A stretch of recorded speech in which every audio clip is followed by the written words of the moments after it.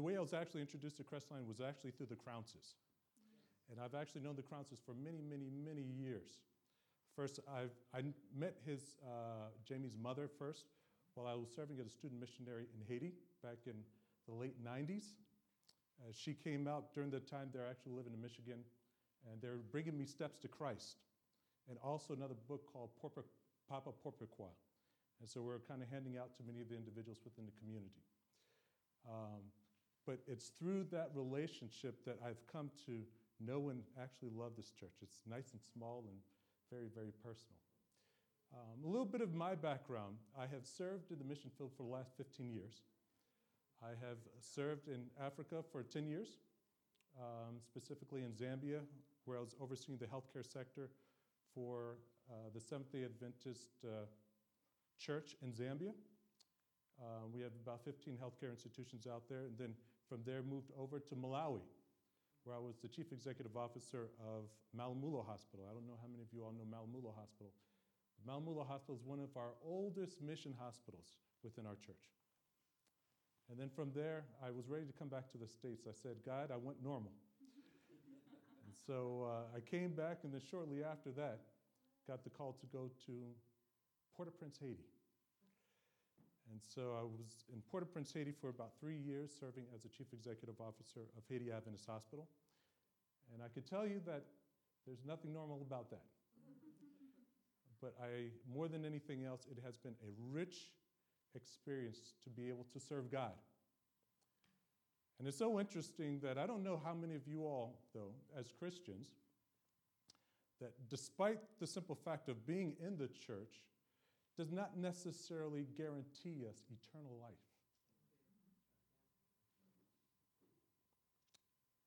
Simply by going through the process every single day does not necessarily guarantee us that we're going to enter those pearly gates. This morning's topic is a topic that's very, very personal to me.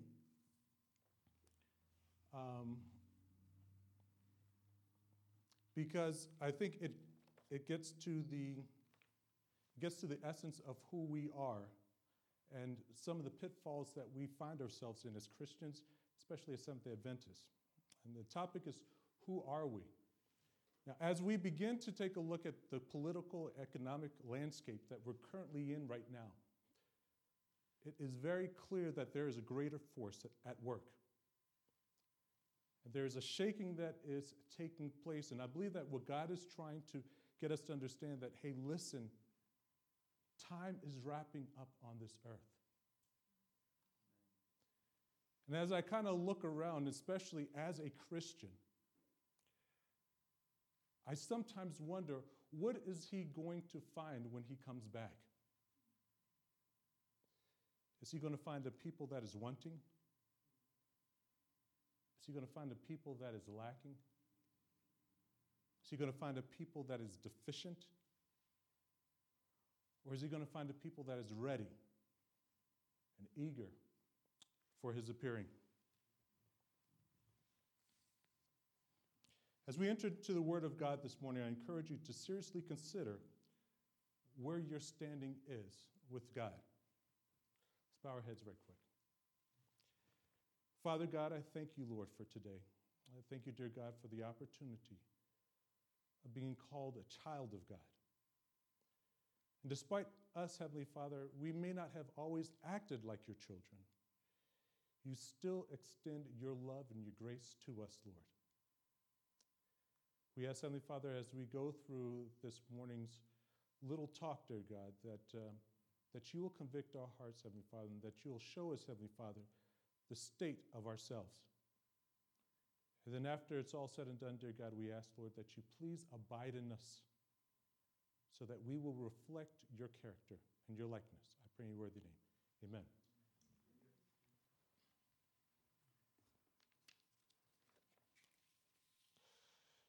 Today's text, Luke chapter 22, verses 31 through 34.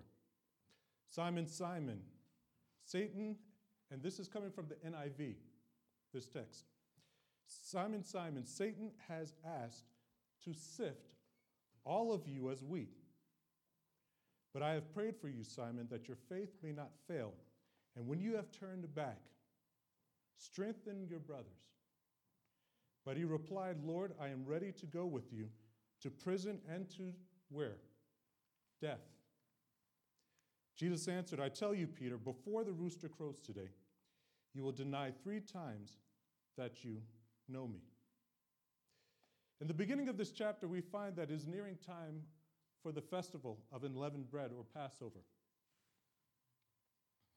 The chief priests and the teachers of the law have been plotting as to how they were going to go about assassinating Christ. One of the biggest challenges that they found was the fact that Christ was always surrounded by people. And so it made it extremely difficult for them to get their hands on Christ and kill him. As I was reading The Spirit of Prophecy, what is interesting is that oftentimes when we talk about crowds, we think of probably crowds of 10 or 15 or maybe about 100 or so that were actually following Christ. But the reality was that Christ was such a magnet that he was drawing stadium-sized crowds to hear him. If you consider that you have in one of his sitting 5,000 and another one of his sitting 7,000. Christ everywhere, and those are just 2 examples. But if you realize that as Christ moved, he was drawing stadium-sized crowds to hear him. And I believe that's part of the reason why basically he didn't stay behind the pulpit within a church, because there's probably no church that was able to handle the sheer volume of people that wanted to be next to him. We read that in verse 3, it tells us that Satan entered into Judas, one of Christ's 12 disciples, and he devised a plan with the chief priests and the officers of the temple guard as to the most opportune time when Christ will be alone. They were very happy to hear this plan and agreed on the amount they were going to pay him, and then waited for the opportunity when Judas was going to deliver Jesus into their hands without there being a crowd around. See, one of the reasons why they didn't lay hands on him was because they were afraid of reprisals from the crowd. If they would go after Jesus, then there was a potential for the crowd to get violent and lay their hands actually on the priest. So they sort of kind of stayed back. But now we find that Satan enters into who? Judas. Enters into Judas. Judas strategizes and plans with them. And because Judas is in the inner circle of Christ, he knows when Christ will be most vulnerable and when he was going to be alone. So he reveals to them that information. What do we oftentimes think when we think of Judas? I don't know. I tend to like to interact, if that's okay. What do you, I know what I thought about Judas when I was growing up, but what did you think of Judas? If you had to describe Judas growing up, what would you say? What would his characteristics and likeness be? Anyone? A traitor. But what would he look like? Sneaky guy, exactly. Any other guy? Anyone else? Oftentimes, go ahead. Okay. Oftentimes, I would think that growing up as a child, because of the way that we had labeled Judas, I thought of him as a messy kind of guy, a guy that was really, really sneaky. He was unkempt. He looked like some of the petty thieves. But when I actually read The Spirit of Prophecy, it says in chapter 30 of Desire of Ages, he ordained 12, it says, the disciples were anxious that Judas should become one of their number. He was of a commanding appearance, a man of keen discernment, and executive ability. And they recommended him to Jesus as one who would greatly assist him in his work. They were surprised that Jesus received him so coolly. When he approached Christ to join his inner circle, he did so earnestly and sincerely. Jesus, or Judas, looked like us. Matter of fact, not only did he look like us, if he were alive today, we would vote him into leadership position within our own church. He was a man that we could respect. He was a man that we would believe that represented who we stood for. Matter of fact, Judas was one of those disciples that Christ didn't go out to look for. He was actually introduced to Judas through his disciples. Why? Because the disciples had so much respect for Judas. They said that, Christ, if you are going to build your kingdom, this is the kind of man that is going to help you accomplish it. Judas. Nothing at all would I have envisioned of Judas.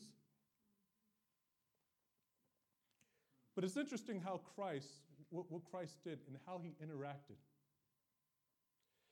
Christ, with Judas, interacted very coolly. He was almost kind of cold or distant. And the disciples kind of felt that that was a little bit weird. I've got to keep my eye on my watch. They found that it was a little bit weird because Christ generally is not a cold kind of person, especially when he meets people. But Christ saw right through Judas, despite how nice he looked. And despite the recommendations that came along with him, Christ saw right through that. Back in 1998, as I had mentioned, I was a student missionary in Haiti. And on this one Sunday, I woke up to get ready for the day, and so I wanted to go and prepare my breakfast. So I headed off to the cafeteria. But right before even heading off to the cafeteria, I see my roommate. My roommate is right next to a young lady. They're sitting on the stoop. And this young lady was a lady that was actually coming from another country to visit her sister, who was a missionary in Haiti. So they're sitting there. And then all of a sudden, my roommate gets up and then he leaves. And the young lady starts to cry. And she's crying hard. And so I'm a little bit confused because my roommate is a nice guy. Why would she actually be crying? So my roommate gets up and he walks off. I'm like, man, this is really strange. So I go over and I sit right next to the young lady. I'm like, are you okay? What's going on? She says, the reason I came to Haiti is because I have 6 months to live. I'm dying of cancer. And I've come to let my sister know that I'm dying. It's like, your sister doesn't even know? She's like, no, her sister who was a missionary. I said, oh, man.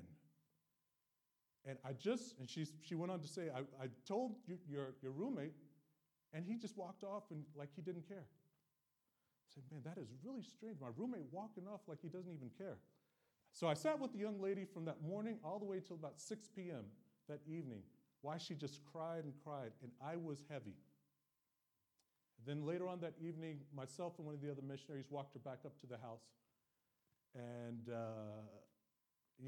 I went back home and I started praying. I said, God, please help, this missionary. Because it's going to be hard once they actually hear this information. The next morning, I run into the missionary herself.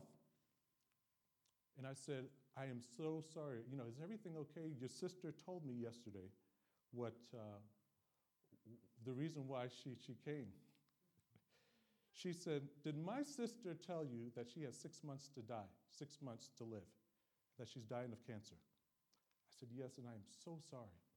She says, my sister has tried to check herself into the hospital 6 times. And every single time they tell her to leave because she's not dying. My sister's schizophrenic. Then it all began to make sense.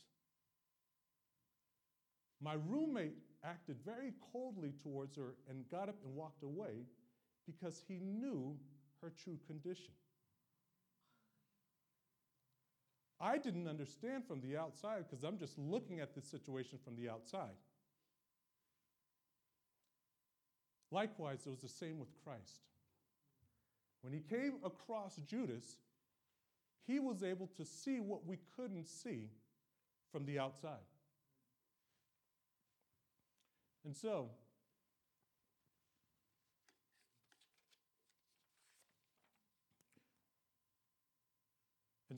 in The Desire of Ages, chapter 76 of Judas, it says, Judas was highly regarded. And today we're going to look at two profiles. We're going to look at the profile of Judas, and we're also going to take a look at the profile of Simon, Peter. It says Judas was highly regarded by the disciples and had great influence over them. He himself had a high opinion of his own qualifications and looked upon his brethren as greatly inferior to him in judgment and ability. Judas was blinded to his own weakness of character, and Christ placed him where he would have an opportunity to see and correct this. Yet when Judas was with the disciples, he was not insensible to the beauty of the character of Christ. He felt the influence of that divine power which was drawing souls to the Savior.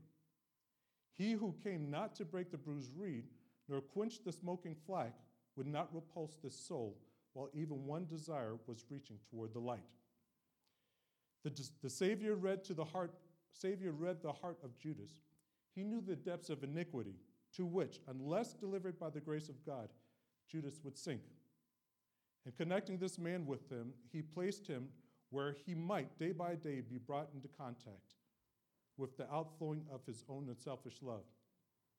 It's interesting how we can be in the atmosphere where God is. We can spend day and night with him. We could even eat with him and still not be transformed, still not truly be influenced by him. And to me, that is a very, very sobering thought. That I can serve God as a missionary and still not make it to heaven. That I can serve on church boards and still not have my name accounted. And so this is where we actually find ourselves. But what is interesting about all of this is that even though Christ knew Judas's situation, he still was patient. He still made sure that he shared the same love that he shared with everybody else with them, because the ultimate goal really was to save Judas, even though he knew that Judas struggled with iniquity. But that same love and that same grace that was shared with all the other disciples was not deficient when it came to Judas as well.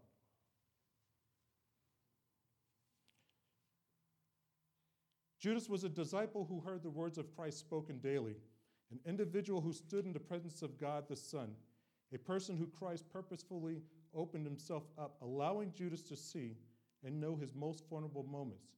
Yet with all of that, Judas had allowed Satan to fully take control and lead him. This is one of the biggest challenges I think that we actually find nowadays. The challenge that Judas has is that he is very smart, and he knows that. And that because of that smartness, he believed that he could outsmart even Christ himself.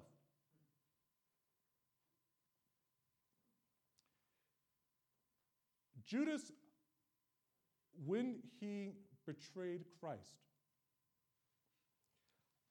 and when he went to the chief priest and he went to the elders, when he went to betray Christ, he was playing more of a game of chess than anything else. Judas never meant, and I want you guys to hear me all the way out. Judas never meant for Christ to be actually captured. When he was going to sell Judas, when Judas was going to sell Christ out, he honestly believed that Christ was going to what? Escape. So, as Judas is very, very crafty, he says, hey, there's a way that I can make money. At the same time, Christ will still escape, and everybody's going to be okay. And so the deal was made, but the problem is that Christ never escaped. And if you look at basically Luke chapter 4, verses 30, you find examples of where Christ did what? He escapes. There are many times they were coming after him, but he was always able, whether it's through a miracle or what have you, he was always able to escape through the crowd. And so Judas said, he's going to do the same thing again. But Satan knew different. Remember, Satan was the one who actually entered into Judas and caused him to do it. While Judas is thinking one thing, Satan has a separate plan.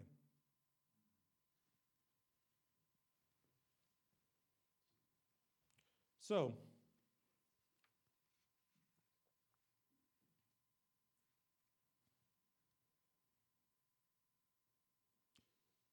the discussion continues. They're at Passover right now, the Passover meal. Jesus sends Peter and John out to begin preparing for the Passover meal. And after receiving instructions from Christ, they found that most of the preparations had already been done.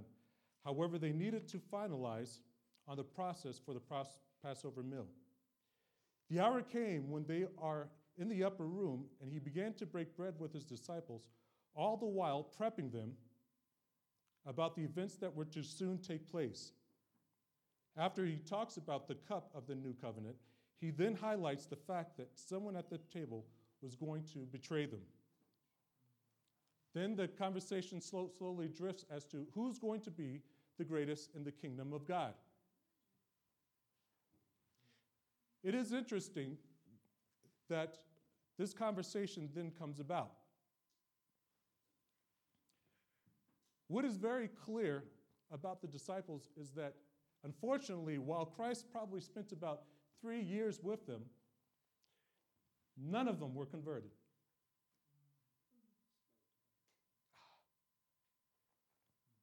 Very, very slow to understand.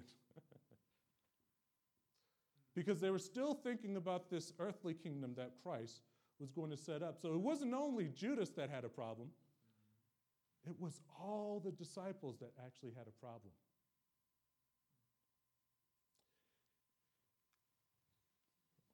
Let's then, and I'm going to go ahead and skip a little bit now, take a look at Simon Peter, the profile of Simon Peter. Simon Peter was also very self-confident. He was also aggressive, and he was bold. I like to think of probably Simon Peter, if he had a temperament type, it probably would be choleric. How many of you all know cholerics? Yes. Cholerics are those individuals that they oftentimes are the visionaries. They are very goal-driven. And sometimes, in the process of going after the goal, they will trample everybody in the process. But they will obtain their objective. Some cholerics, at least cholerics that are not under under God's power. But cholerics that are under God's power are goal-driven, and they also take into account the needs of people. But here we find Simon Peter. He made a lot of mistakes and was often corrected by Christ. Christ, in his loving way, worked with him to keep his self-confidence in check and to teach him what it meant to be humble, obedient, and to trust. However, over the years that Christ worked with him, he didn't fully grasp the lessons. Simon Peter had an unconverted heart while being in the very presence of God as well. However, despite his unconverted heart, Christ did not leave him to be sifted by Satan, but God prayed for him that his faith may not fail, and when he was to turn back and be converted, he will strengthen the brothers. Here we find two individuals, both a part of Christ's inner circle. I struggled to find initially from the outside how they were even different. They both seemed on the outside to exhibit the same mannerisms. They both were leaders and ambitious. Both individuals were confident, and they believed in their education and their skills and their talents and their relationships and their nearness to God. And they believed that their nearness to God made them marketable to be considered as leaders of what was perceived as Christ's earthly kingdom. Both believed that they were right in their approach. They were both individuals whom Christ worked tirelessly to show his love for. Yet both were terribly flawed and failed to comprehend Christ's vision and mission for them in his church. So what sets these two apart? Simon Peter's ability to understand that his relationship with Jesus wasn't quite what he thought it was. And that's one of them. It's the simple fact that Simon Peter, after he realized that he had denied Christ 3 times, reality set in, and he realized that this love and this passion that I have for Christ was all fictitious. Because at a moment's notice, when things get difficult, I can sell an individual who I thought was my close friend out. It's also the difference between a heart that is hardened and one that is broken. Simon Peter, while having many of the same qualities, had a repentant heart, one that was open to the Holy Spirit. There's a little phrase that I ran across that says, what lies beneath the surface helps to sustain what's above. If beneath the surface you have not deliberately built a foundation with God, it will be revealed on the surface.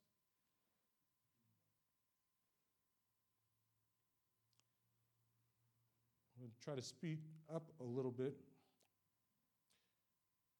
And it's interesting that in verse 35, Jesus, understanding that his time and his disciples was near, says to his disciples, when I sent you without a purse,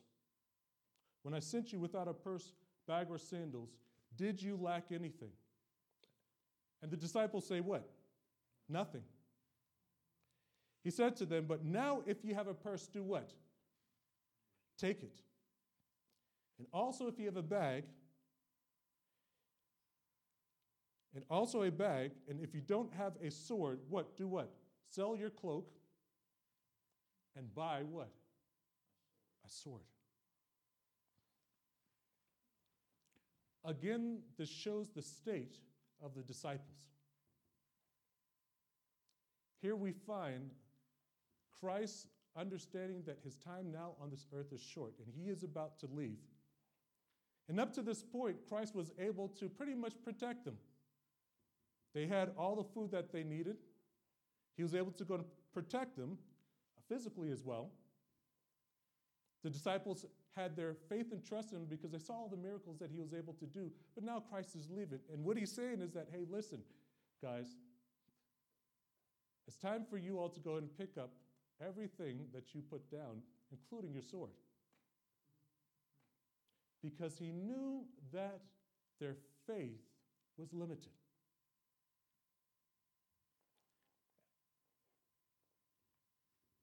Sobering.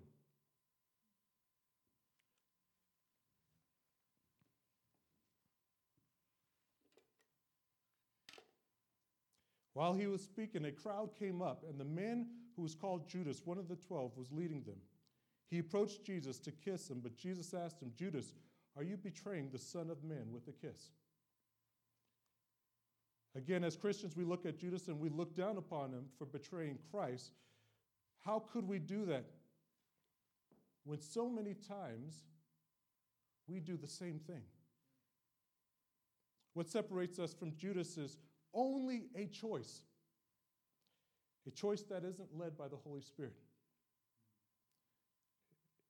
a choice that places our own self-interest over Christ, a choice that considers our needs, our desires before God's. In 52, it says, Then Jesus said to the chief priests, the officers of the temple guard, and the elders who had come for him, Am I leading a rebellion that you have come with swords and clubs? Every day I was with you in the temple courts, and you did not lay a hand on me. But this is your hour when darkness reigns.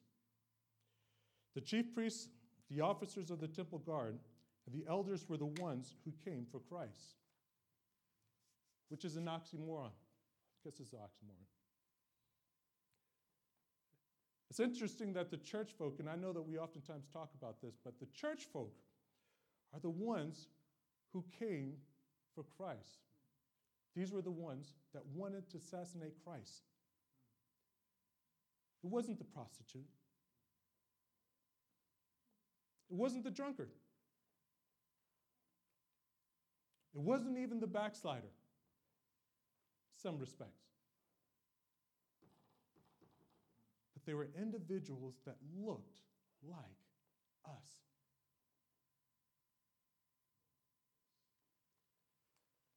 This morning, it is so important that we understand that regardless of how much education we've accumulated over the years, and what our relationships may be, and how many mission trips we've actually taken, and all the good that we've actually thought that we've done, it doesn't matter the type of clothes that you actually wear. None of that matters when it all comes down to whether we have a working and true relationship with Jesus Christ. Amen. Yes. We can potentially fool ourselves if we think that looking like this is enough. I have gone to all Adventist schools. My father worked at the General Conference. My mother worked at Washington Adventist Hospital. I'm a product of Adventist education. Christian education, but specifically Adventist education. But more than anything else, what I've realized is that it means nothing if Christ does not know me. So I want to encourage each and every one of you all that first of all, God has not left you. That despite whatever decision or whatever challenge that you've gone through in your life, Christ has not left you. And he's still extending that hand today. We can still get it right. The gates are still open. So my prayer for you today is that you think about where you actually stand with Christ. And a lot of us actually know. We oftentimes know. I know when I'm far from Christ, despite when I have a tie on. Many of us actually know. But we need to take inventory of our life, and if we are found wanting, we need to ask God to come into our hearts and abide in us, and to teach us how we can abide in him. How many of us accept the word of God today? Amen? Please bow your heads. Father God, we want to, Heavenly Father, learn how to truly have a relationship with you. We do not want to pretend, Heavenly Father. And many times we find ourselves pretending, dear God, because that is what our environment requests. Our environment sometimes requires us to fake it until we actually make it. But we understand, Heavenly Father, there's no faking when it comes to eternity. And there's no faking when it comes to a true and living and working relationship with you. If we have erred, dear God, we ask that you please forgive us and that you set us back on the right track, dear God. And once we are converted, Heavenly Father, may we too strengthen our brothers. I pray in your worthy name, amen.